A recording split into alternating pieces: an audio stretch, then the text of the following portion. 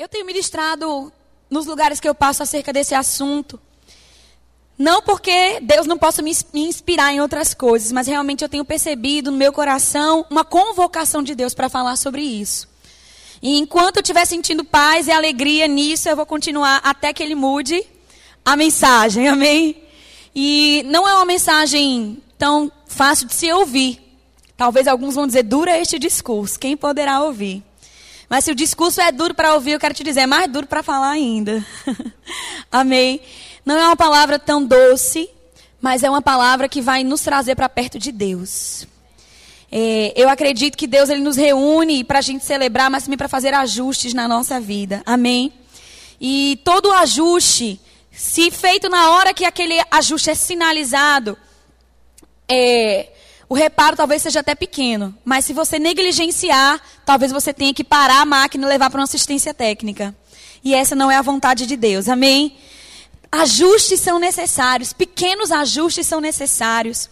Eu acho interessante um exemplo que sempre as pessoas trazem com relação a essa questão de ajuste, que é o exemplo do avião, que quando ele tem uma rota traçada e que ele faz um pequeno desvio, centímetros do lugar onde ele está, se ele permanecer naquele desvio, no final da viagem ele vai estar a quilômetros de distância do lugar determinado para ele estar. E na nossa vida não é diferente. Às vezes a gente toma algumas direções, alguns posicionamentos, algumas atitudes, algumas intenções de coração. E Deus deseja que a gente ande em linha com a vontade dEle.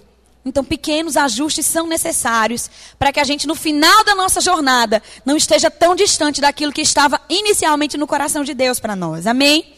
Então, eu queria que você abrisse a sua Bíblia em Hebreus, no capítulo 12.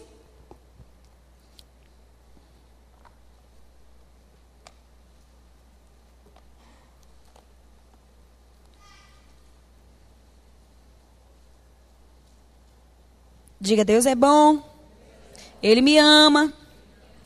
Esse texto é bem conhecido e provavelmente você já tem escutado umas 15 ministrações em cima dele. Ele é um texto bem usado, é um texto muito bom. Só que eu percebi que frequentemente as pessoas destacam apenas uma porção desse texto e a maioria das pregações são baseadas em cima dessa porção. Amém? Nós vamos ler o texto inteiro e aí eu vou perguntar para vocês qual é a porção que frequentemente as pessoas usam e você me responde, tá bom? Hebreus 12, vamos ler aqui a partir do versículo 1. Todos acharam? Quem achou diz assim, eu vou para o céu. Quem não achou diz, eu também. Acharam? Diz assim, portanto, também nós, visto que temos a rodear-nos tão grande nuvem de testemunhas, desembaraçando-nos de todo o peso e do pecado que tenazmente nos assedia, corramos com perseverança a carreira que nos está proposta, olhando firmemente para o autor e consumador da fé, Jesus, o qual em troca da alegria que lhe estava proposta, suportou a cruz, não fazendo caso da ignomínia, e está assentado à destra do trono de Deus. Nesse texto que nós acabamos de ler, qual é a parte que geralmente as pessoas ministram? Corramos com perseverança a carreira que nos está proposta, olhando firmemente para Jesus, autor e consumador da nossa fé. Amém? E em cima dessa porção, em cima dessa pequena passagem, a gente estimula os ouvintes a avançarem, a progredirem, a entrarem no ministério, a entrarem na carreira, a assumirem o seu papel, a assumirem aquilo que foram chamados por Deus para fazer. Só que a gente se esquece do pequeno e importante detalhe que o autor menciona no começo desse texto. Ele diz que para a gente poder correr, primeiro a gente precisa se desembaraçar. Desembaraçar. E amados, para um carro que está atolado, eu mandar o motorista acelerar, vou piorar a situação dele, não vou ajudar em nada. Então se eu chego aqui na igreja, percebendo no meu coração que tem muita gente embaraçada, e eu digo, acelera querido, acelera, eu estou prejudicando muito mais a vida dessa pessoa do que ajudando. E ao invés de fazer isso, eu tenho que ensinar o quê? Se desembarace antes de correr. Se desembarace antes de acelerar. Amém? Não adianta nada você ter um carro potente, última geração, tanque cheio, motorista habilitado, o motor com não sei quantos mil cavalos, mas ele está atolado na lama. Não adianta nada. Não adianta nada. Eu acredito que Deus, Ele nos fez como esses carros potentes, sabe, amados?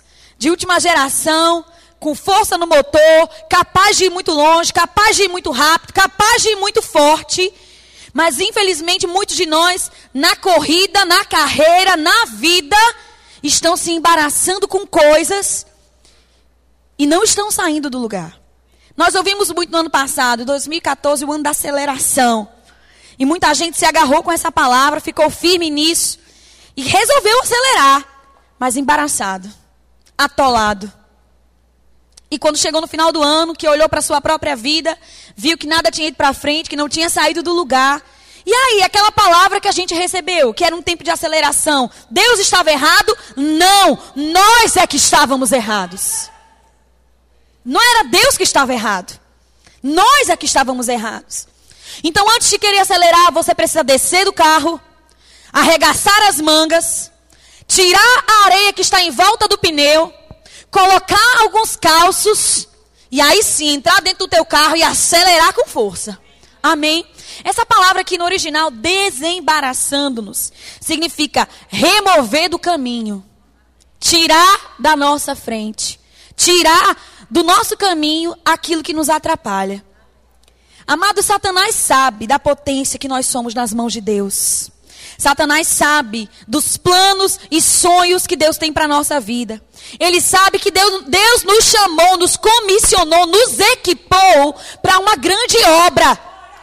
E você acha que ele vai ficar de braços cruzados diante de tudo isso? Não! Ele vai colocar no meio do teu caminho empecilhos, pesos, pecados para te parar.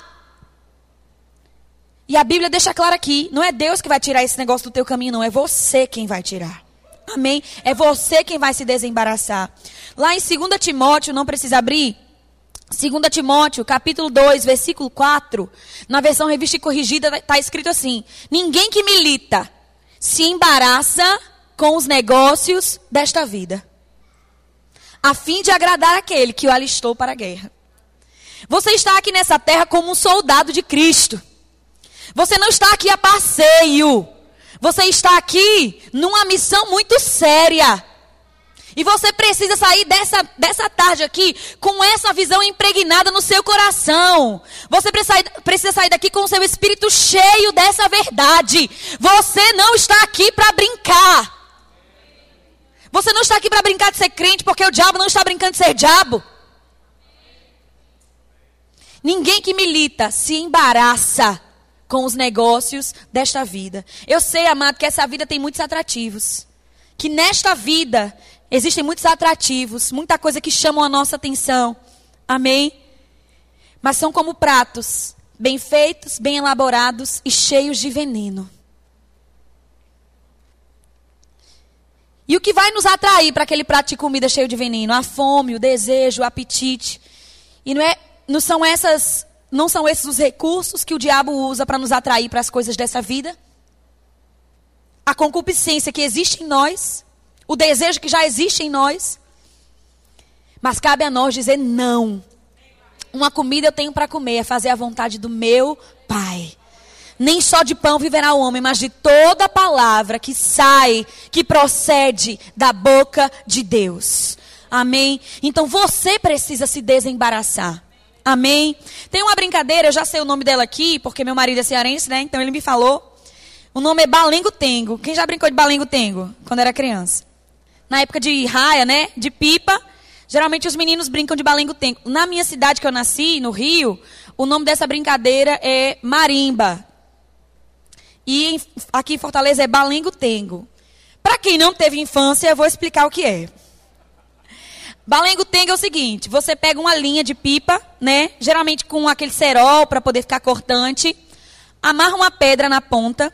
E o meu adversário faz a mesma coisa. Então eu pego o meu balengo-tengo, ele pega o balengo-tengo dele, a gente se balengo-tenga, engancha um balengo-tengo no outro e puxa. Quem romper, quem quebrar o balengo-tengo do outro ganha. Já estão sabendo o que é agora? Pronto, isso é balengo-tengo. Satanás, ele tem balengo-tengos. Ele tem essas coisinhas que ele lança e tenta embaraçar a nossa perna.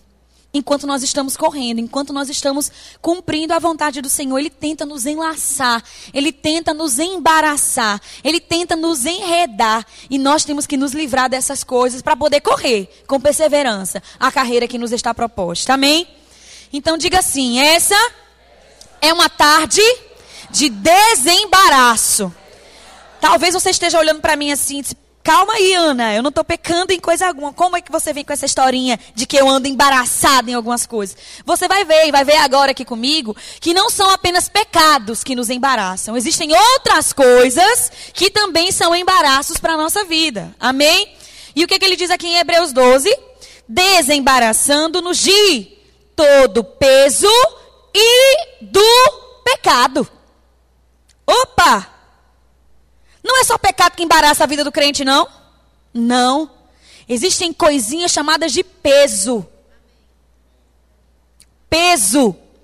Que impedem tanto a nossa caminhada com Deus, quanto o pecado. Vocês estão comigo? Vamos descobrir o que são esses pesos, tecnicamente falando, biblicamente falando. Abra sua Bíblia em 2 Coríntios. 1 Coríntios, capítulo 1. 1 Coríntios, capítulo 6. Deleta aí, viu, Dieguinho? Deleta essa parte. 1 Coríntios, capítulo 6, versículo 12.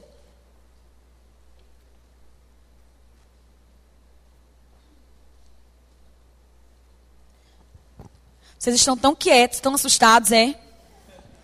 Estão com medo de eu marchar e revelar o seu pecado. Não vou fazer isso, não. Só se Jesus mandar. Estou brincando. 1 Coríntios 6, versículo 12. Todos acharam?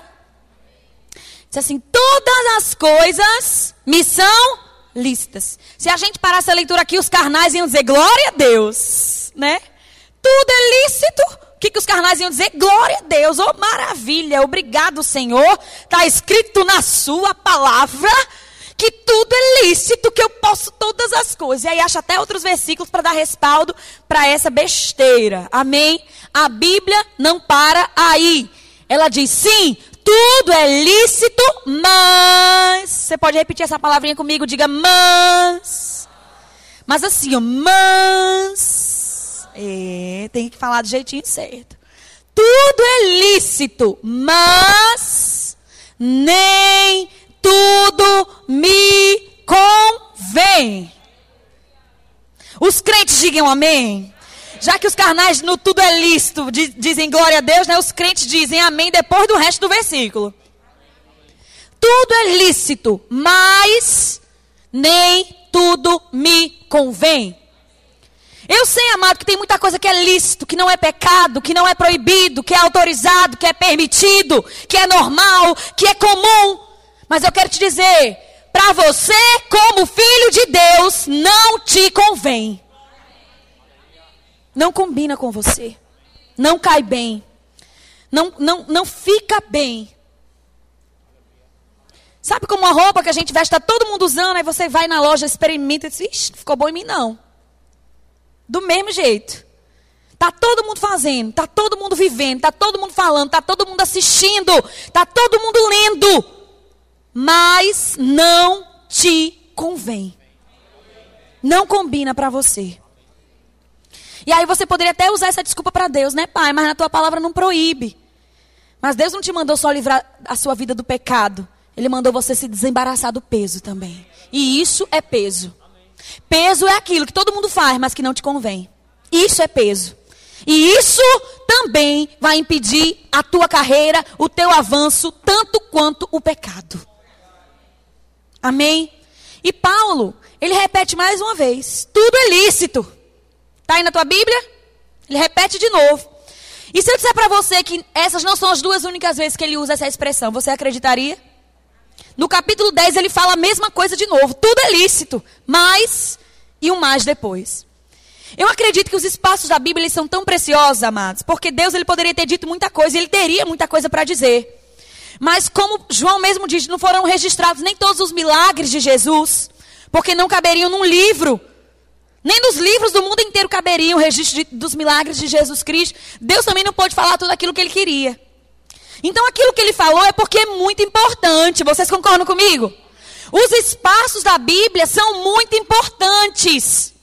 E se Deus, dentro de toda essa urgência, resolveu repetir uma coisa pelo menos 3 vezes, usando as mesmas palavras,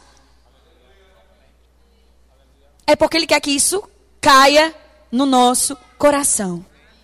É porque isso é muito importante para nós. Amém? Tudo é lícito, mas... E qual é o outro mais que ele diz? Eu não me deixarei dominar por nenhuma delas. Aquilo que te domina te paralisa. Aquilo que te domina te embaraça.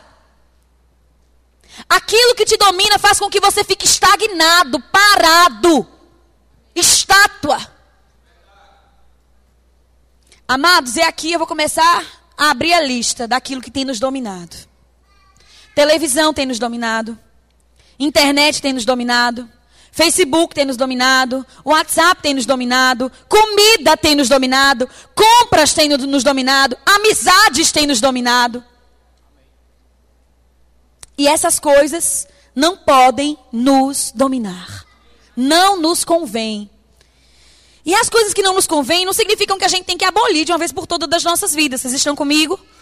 Mas se há algo que você tem feito frequentemente, que você não consegue passar um dia sem fazer, levanta a tua antena para isso. E trata de se consertar nessa área, porque isso está te dominando. E aquilo que te domina, te paralisa. Amém? E agora vai a primeira lição de casa. Eu não posso chegar aqui e dizer, Simone, olha, isso aqui está sendo um peso na sua vida. Rose, isso aqui está sendo um peso na sua vida. Eu não posso julgar o que é peso na vida do meu irmão. Mas eu posso julgar o que é peso na minha própria vida. Amém? Eu sei o que tenta me dominar, eu sei o que tenta me paralisar, e eu sei o que eu tenho que remover do meu caminho. E cabe a mim fazer isso. Não cabe a pessoa que está do meu lado, não cabe ao meu cônjuge, não cabe a Deus, cabe a mim. Amém? Então a primeira lição aqui de hoje, eu vou dar 2 lições. A primeira é a seguinte: faça uma lista daquilo que tem dominado você. Amém? Chega em casa e não vai botar no Facebook não, pelo amor de Deus. Não vai compartilhar no teu grupo do WhatsApp não. É uma coisa pessoal entre você e Deus. Entre você e o Espírito Santo de Deus. Amém? Lista aquilo que está te dominando. E eu queria contar uma experiência para vocês, sabe? Que aconteceu comigo. E que o Senhor me sinalizou e que eu precisei me posicionar com relação a isso. Não são as únicas coisas que eu precisei e que eu ainda preciso me posicionar, é claro.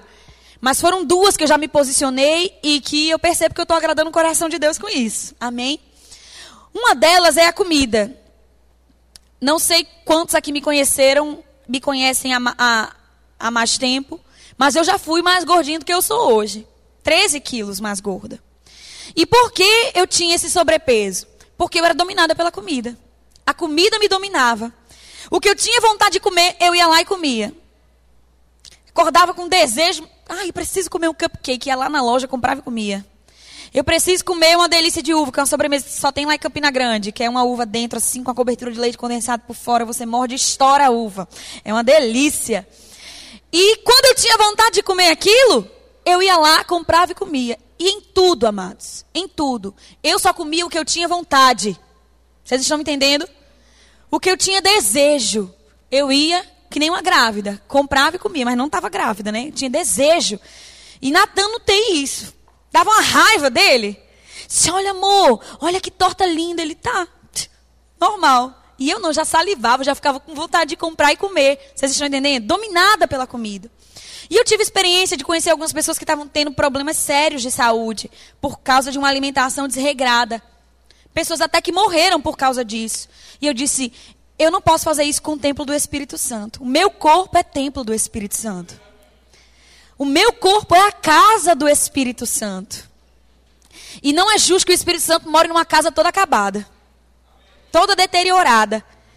Que eu não tenha fôlego para pregar 3, 4, 5 cultos seguidos. Não é justo, com o chamado de Deus na minha vida, que eu não tenha força para corresponder a esse chamado. E quando eu ficar mais velha, como é que vai ser? Eu pensando, né? Então, eu resolvi me posicionar, eu fiz uma reeducação alimentar, eu mudei todo o meu hábito alimentar. E, como consequência disso, eu perdi peso. Mas o objetivo principal era cuidar do templo do Espírito Santo e quebrar o domínio da comida na minha vida. E eu pergunto para você, se eu vacilar e começar a comer de novo tudo aquilo que eu quero, tudo aquilo que eu gosto, vou voltar para o mesmo estágio que eu estava antes. Vocês estão comigo? É uma coisa que eu vou ter que vigiar para o resto da minha vida. Vocês estão comigo? É uma coisa que eu vou ter que me posicionar para sempre. Para sempre não, quando meu corpo for transformado, acabou, graças a Deus. Mas até isso acontecer, eu vou ter que ter uma postura firme com relação a essa questão. É uma área de fragilidade na minha vida, vocês estão entendendo? Então eu tenho que me posicionar contra isso. Eu não posso permitir que a comida me domine, mas eu domino a comida. De fato, a Bíblia diz lá em Gênesis, capítulo 1, versículo 26, façamos o homem a nossa imagem e semelhança e tenha ele domínio.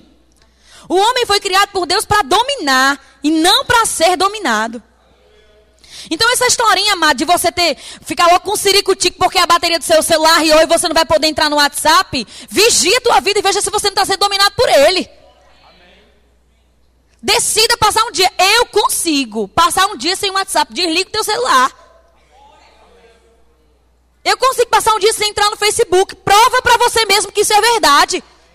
Agora, se você não conseguir, você está sendo dominado por isso. E isso pode ser usado pelo diabo para te paralisar. E eu estou dando exemplo, né, de WhatsApp, de comida, mas tanta coisa entra nessa lista. Tanta coisa. E aqui não cabe a mim chegar, apontar para cada um e dizer o que é peso na sua vida. Cabe a você discernir aquilo que está te paralisando e remover isso do seu caminho. Ele está no seu caminho. E se você quiser avançar e acelerar naquilo que Deus tem para a sua vida, você precisa remover. Diga, eu vou remover os pesos.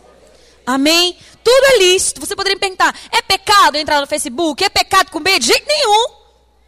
Mas quando isso extrapola os limites do controle e do domínio, não está sendo pecado, mas está sendo peso. E a ordem é desembaraçando-nos de todo peso. Diga amém ou ai de mim, porque é verdade do mesmo jeito. Amém? Desembaraçando-nos de todo peso. Volta lá para Hebreus. Se não quiser, não precisa voltar não, porque eu só vou ler e a gente já vai abrir outra passagem, tá? Desembaraçando-nos de todo peso e do pecado. Então a gente já viu que peso é uma coisa que deve ser removida da nossa vida também. E aí ele fala, e do pecado. Com relação ao pecado, os crentes conhecem um pouco mais, né? O que é pecado, sabem até definições, sabem até a palavra no grego, a palavra no hebraico, e sabe de tudo. Pecado é tudo aquilo que nos distancia de Deus, é aquilo que fere o caráter de Deus. Uma das definições que a gente até aprende no Rema é errar o alvo, não é? E eu gosto de uma definição que Natan tem trazido ultimamente, sabe? Que pecado não é só fazer aquilo que é proibido, mas também é não fazer aquilo que é exigido. Porque a Bíblia diz lá em Tiago, aquele que sabe fazer o bem e não faz, nisso peca. Amém? Então, se eu sei que eu preciso fazer algo e me omito e não faço, isso também é pecado. Amém? E uma coisa a respeito do pecado, que sempre me incomodou e que tem me incomodado muito nos últimos tempos, a respeito das verdades que a gente conhece sobre o pecado. Por exemplo, o pecado não tem mais domínio sobre nós. E esse texto que eu quero que você abra, que está em 1 Coríntios, capítulo 10.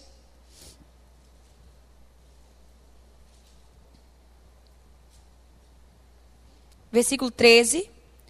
Não vos sobreveio tentação que não fosse humana. Ou seja, toda tentação é algo típico do ser humano, é próprio do ser humano. O homem, em si, ele é tentado. Não vos veio tentação que não fosse humana. Mas Deus é fiel, diga, Deus é fiel. E não permitirá que sejais tentados além das vossas forças. Mas, pelo contrário, juntamente com a tentação, vos proverá livramento, de sorte que a possais suportar. Esse versículo é muito bom, amém, amados? Merece um glória a Deus e um aleluia. Porque esse versículo mostra o que pra gente? Que a tentação que nos sobrevém, ou seja, a oportunidade para pecar, que é uma coisa típica do ser humano, é humana, ela não vem, essa vontade, esse desejo não vem maior do que a nossa capacidade de suportar. Vocês estão entendendo? O desejo para pecar, a vontade para pecar, não é maior do que a nossa capacidade de suportar. E quem é que respalda isso? O próprio Deus. Ele diz, Deus é fiel e não permitirá que sejais tentados além das vossas forças. E ele diz, ó, junto com a tentação, o diabo traz a tentação, Deus já manda o escape, juntinho. Aí a minha pergunta é a seguinte, se a gente está no meio do mar, afoga ou não afoga? Isso é vou trazer aqui como uma oportunidade de pecado. Vem o bote salva-vidas, que é o escape de Deus. Nessa ocasião, nessa oportunidade, eu tenho a opção, me agarro ao salva-vidas ou não. Vocês estão comigo? No momento da tentação, a gente tem a opção de se agarrar com o escape de Deus e ser livre daquela situação ou não. E com esse versículo, com aquele outro que eu falei para vocês, o pecado não tem mais domínio sobre nós. Eu pergunto, amados, com tantos recursos de Deus, por que existe tanto pecado dentro da igreja?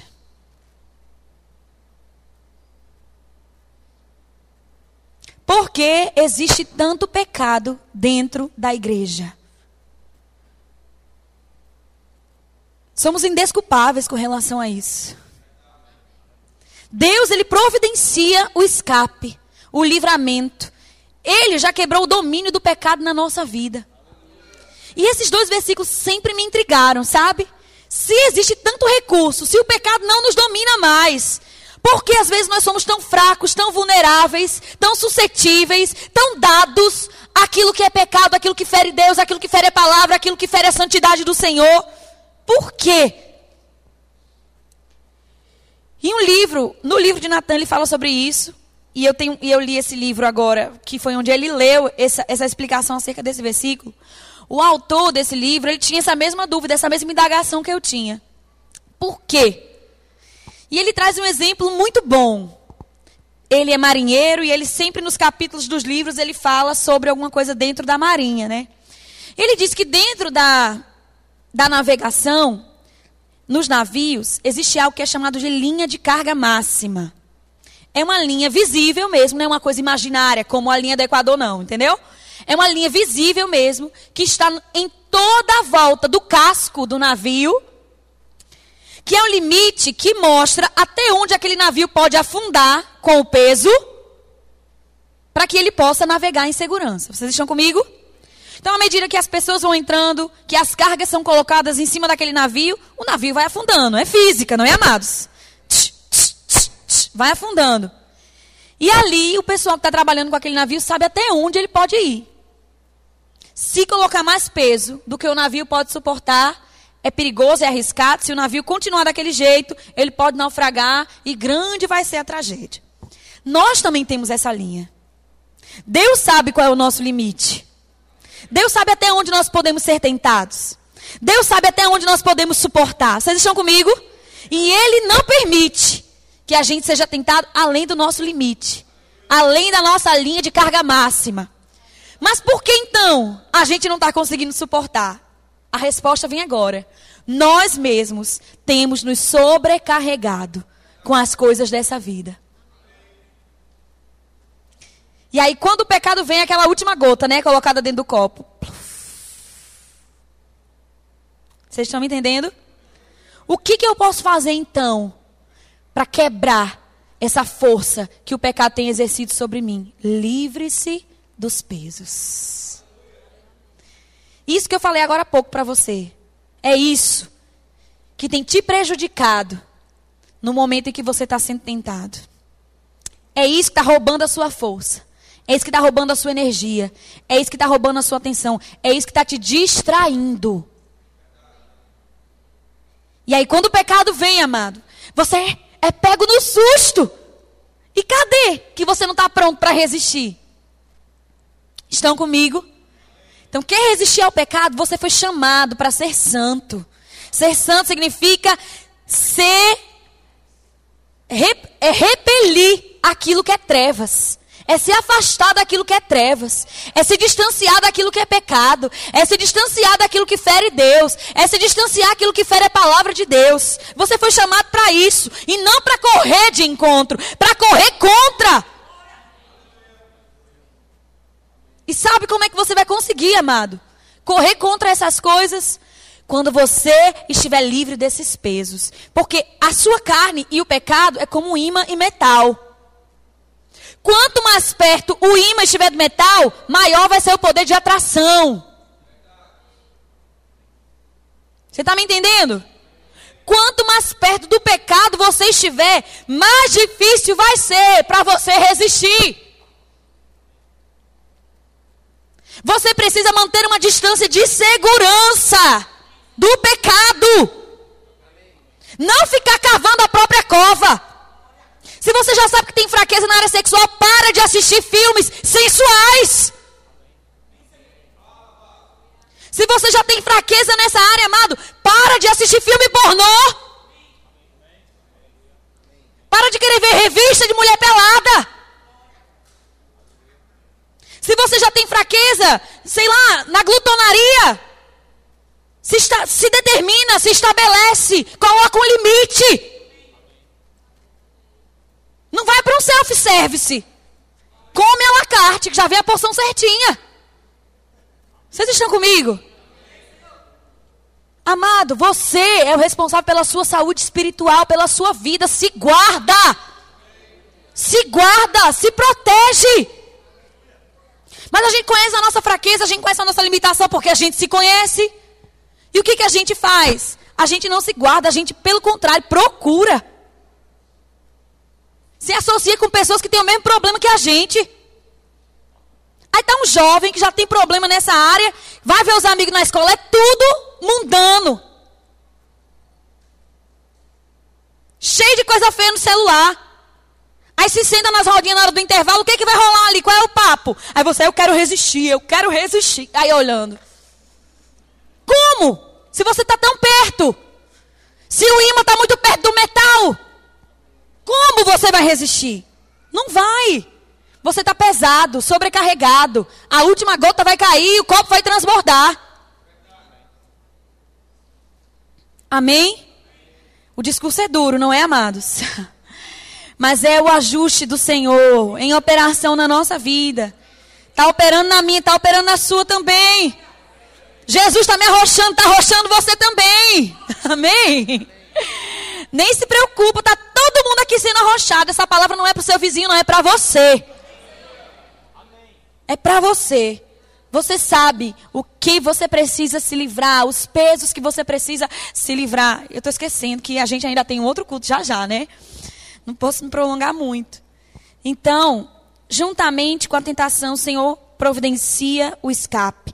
Livre-se do peso, livre-se do pecado que tenazmente, está escrito lá em Hebreus, né? Tenazmente. Essa palavra tenazmente é que envolve habilmente, que cerca e incomoda continuamente, constantemente.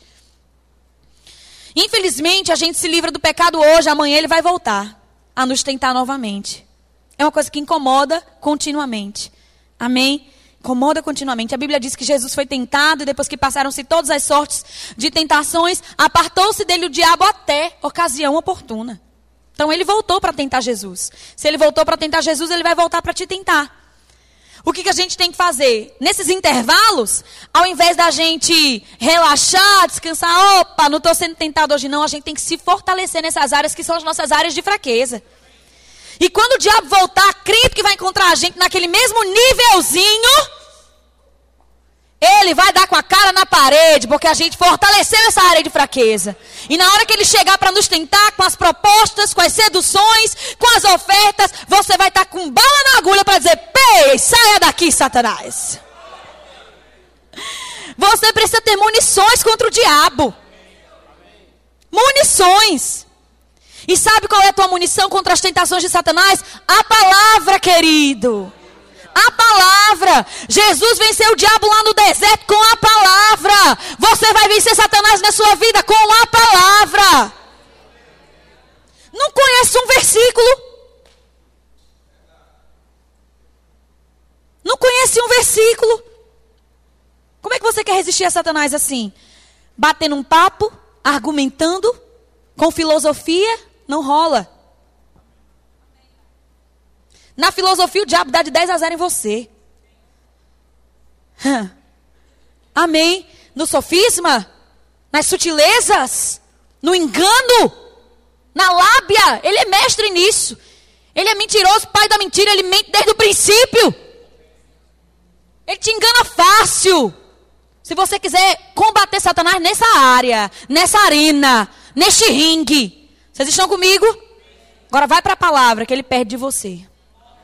Amém? Vai para a palavra, porque lá ele é mais fraco do que você. Não, eu não estou dizendo que ele não conhece a Bíblia, ele conhece. Mas a palavra saindo da boca dele não tem poder como a palavra saindo da sua boca. A palavra saindo da sua boca é uma espada. A palavra saindo da boca de Satanás é só uma tentativa para te enganar. Mas a palavra saindo da sua boca é uma espada afiada, poderosa, cheia de fogo, cheia de unção, cheia de glória. Tu tá fazendo o que com a boca fechada quando o diabo vier contra você? Abra a tua boca, querido. Fala a palavra. Agora você tem que se preparar, você tá entendendo? Qual é o lutador que, sabendo as suas áreas de fragilidade, antes da luta, ele não treina exatamente aquilo? Ele treina aquilo que ele é fraco, ele não treina aquilo que ele é forte, não. Se ele é fraco em chute, ele vai treinar o chute. Se ele é fraco em soco, ele vai treinar o soco. Amém. Você sabe qual é a tua fraqueza? Fortaleça a sua fraqueza. Fortaleça as suas áreas de fragilidade. Se muna. Amém. Tenha munições. Hoje em dia, amada, é tão fácil pesquisar versículos da Bíblia que falem sobre determinado assunto. Usa isso a teu favor. Amém. Se você sabe que a tua fraqueza é na área sexual, por exemplo, começa a procurar versículos que falam sobre isso. Fugir da imoralidade, fugir da impureza. Quem peca sexualmente peca contra Deus, peca contra o próprio corpo. Se imuna. E aí quando o diabo vier, ser de santos, porque eu sou santo, começa a encher a tua mente, o teu coração e a tua boca com a palavra. E aí quando Satanás vier contra você, eu estou ensinando você como vencer as tentações, viu? Estou ensinando você como viver uma vida de santidade. Estou ensinando você como agradar o coração de Deus, como não pecar, como não ser uma presa de Satanás. Porque a gente viu ontem no culto dos casais que nós podemos cair em laços do diabo e ser prisioneiros dele mesmo depois de ter nascido de novo. E ficar como um cachorrinho enlaçado por Satanás. Tem muito crente assim. Mesmo depois de ter sido liberto pelo sangue de Jesus, estão presos novamente por causa das práticas de pecado que cometeram. Não estou dizendo que foi no primeiro pecado, mas se permanece naquilo ali, o laço é fortalecido. E você se torna presa de Satanás. E aí vai ter que passar por um processo doloroso de arrependimento, de volta à sensatez, para poder cumprir a vontade de Deus mais uma vez. Amém, queridos? Não permita que isso aconteça na sua vida. Livre-se. Livre-se dos pesos e dos pecados que tenazmente incomoda continuamente, tenazmente nos assedia. Essa palavra assedia é que rouba a nossa atenção, que rouba a nossa energia, que nos distrai. Esse assédio do pecado é uma distração. E como é fácil hoje em dia se distrair. Quanta coisa, né?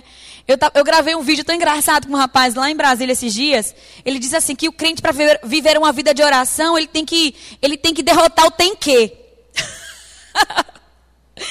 Sabe o que é o demônio do tem que? Você entra no quarto, fecha a tua porta e vai orar, e Satanás vem. Você tem que pagar a conta, você tem que.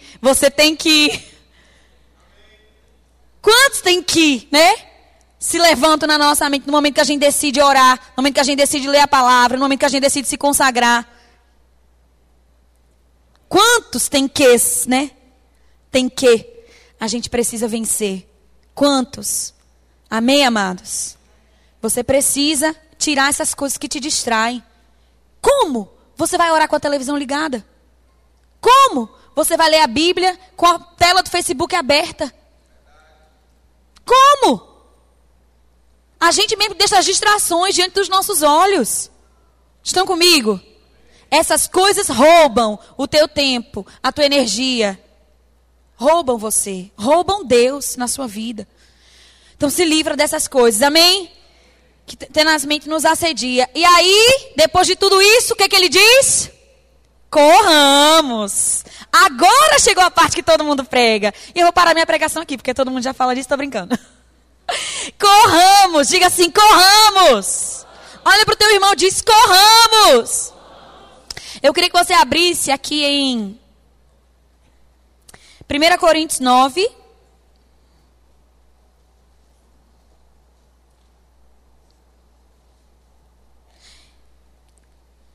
Corramos. Versículo. Deixa eu olhar aqui. Versículo 24. 1 Coríntios 9, 24. Não sabeis vós que os que correm no estádio, todos na verdade correm, mas só um leva o prêmio? Correi de tal maneira. Até para correr, tem uma maneira certa de correr. Você não foi chamado para correr de qualquer jeito. Amém? Não é só correr, eu já estou agradando o coração de Deus, não. Não, existe a maneira certa. Você assistiu a corrida de São Silvestre? Tem muita gente correndo ali, não tem? Eu pergunto, aqueles que vão fantasiados, eles vão para ganhar? Não, eles vão para aparecer. Vai vestir de Bob Esponja, de Super-Homem, de Robocop, né? Aqueles ali vão só para aparecer, eles não vão para ganhar a corrida, não. Porque quem vai para ganhar, vai vestido com a roupa certa, com a roupa adequada. Você não pode correr de tal maneira, não. Vestir de qualquer jeito, não. Com as vestes todas lambrecadas de pecado, não. A roupa certa para correr essa carreira são vestes de louvor, vestes de santidade, manto de justiça. É assim que você tem que estar vestido para correr a carreira que está proposta por Deus para você. Não é vestir de qualquer jeito, não. Existe a maneira, o jeito. Correi de tal maneira que o alcanceis. E ele diz, todo atleta em tudo se domina. Olha como está bem em linha aqui com o que a gente está falando. O atleta em tudo se domina. Talvez você olhe para você hoje, esteja vendo aí uma barriguinha um pouco mais exuberante. Você diz, eu como assim? Eu sou um atleta. Não, você é um atleta. Amém? Você é um atleta. E o atleta em tudo se domina. Amém? O atleta não é dominado, ele domina. E uma coisa que ministra muito a minha vida é a disciplina de um atleta. Eu não sou muito de praticar esportes, não, mas eu gosto de assistir programas de esporte. E é uma coisa que me ministra muito a vida dos atletas, como eles são disciplinados, como eles são organizados, como eles são certinhos, como eles têm hora para dormir, como eles têm hora para acordar, como eles só comem a coisa certa. Como eles são disciplinados no treino, horas e horas treinando. Um salto, uma corrida, sabe? Horas e horas treinando aquela batida do vôlei, aquela mesma coisa. E Paulo diz aqui que nós, como atletas, temos que nos dominar em tudo. E sermos disciplinados. Você precisa trazer ordem e disciplina para a sua vida. Em tudo se domina. Eles, para alcançar uma coroa corruptível. Nós, porém, a incorruptível. E sabe uma conclusão que eu cheguei, queridos? Tem tanta gente distraída dentro da igreja porque não tem colocado seus olhos na eternidade.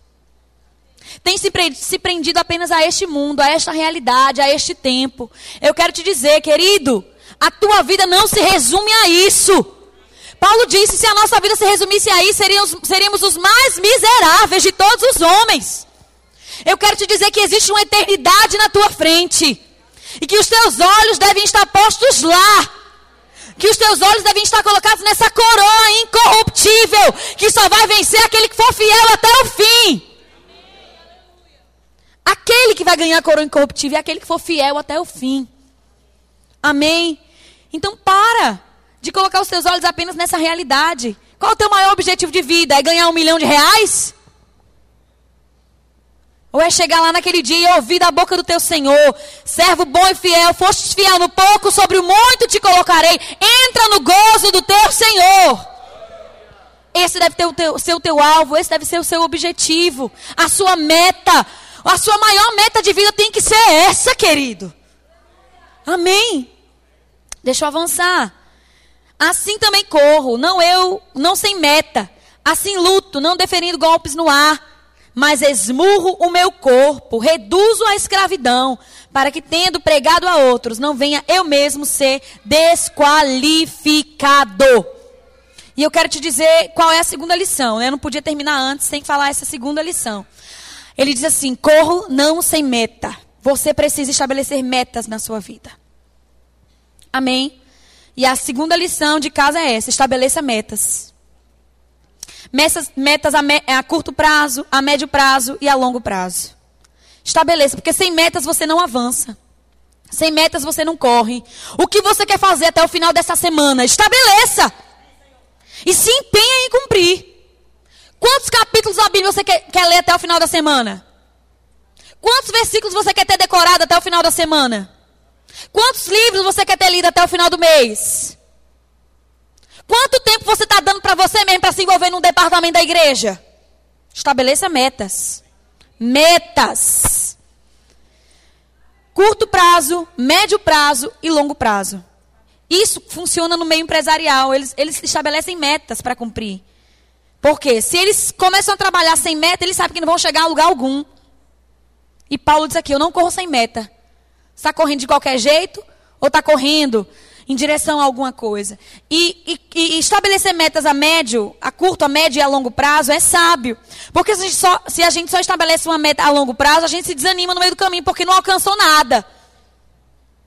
Amém? Mas à medida que você vai alcançando, você vai se alegrando e vai provando para você mesmo que você é capaz de cumprir. Estabeleça metas possíveis. Amém? Não seja guloso e querer abraçar o mundo com as pernas.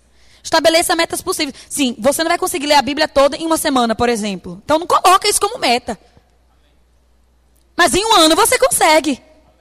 Amém? Estabeleça metas possíveis, mas estabeleça metas. Tenha metas na vida. Tenha objetivos na sua vida. E a longo prazo, qual é a nossa meta a longo prazo? Chegar lá em cima, amém? Estar diante do nosso Rei, estar diante do nosso Senhor. E para terminar, eu queria que você abrisse a sua Bíblia. Esse é o último mesmo. Em Filipenses, capítulo 3, versículo 12.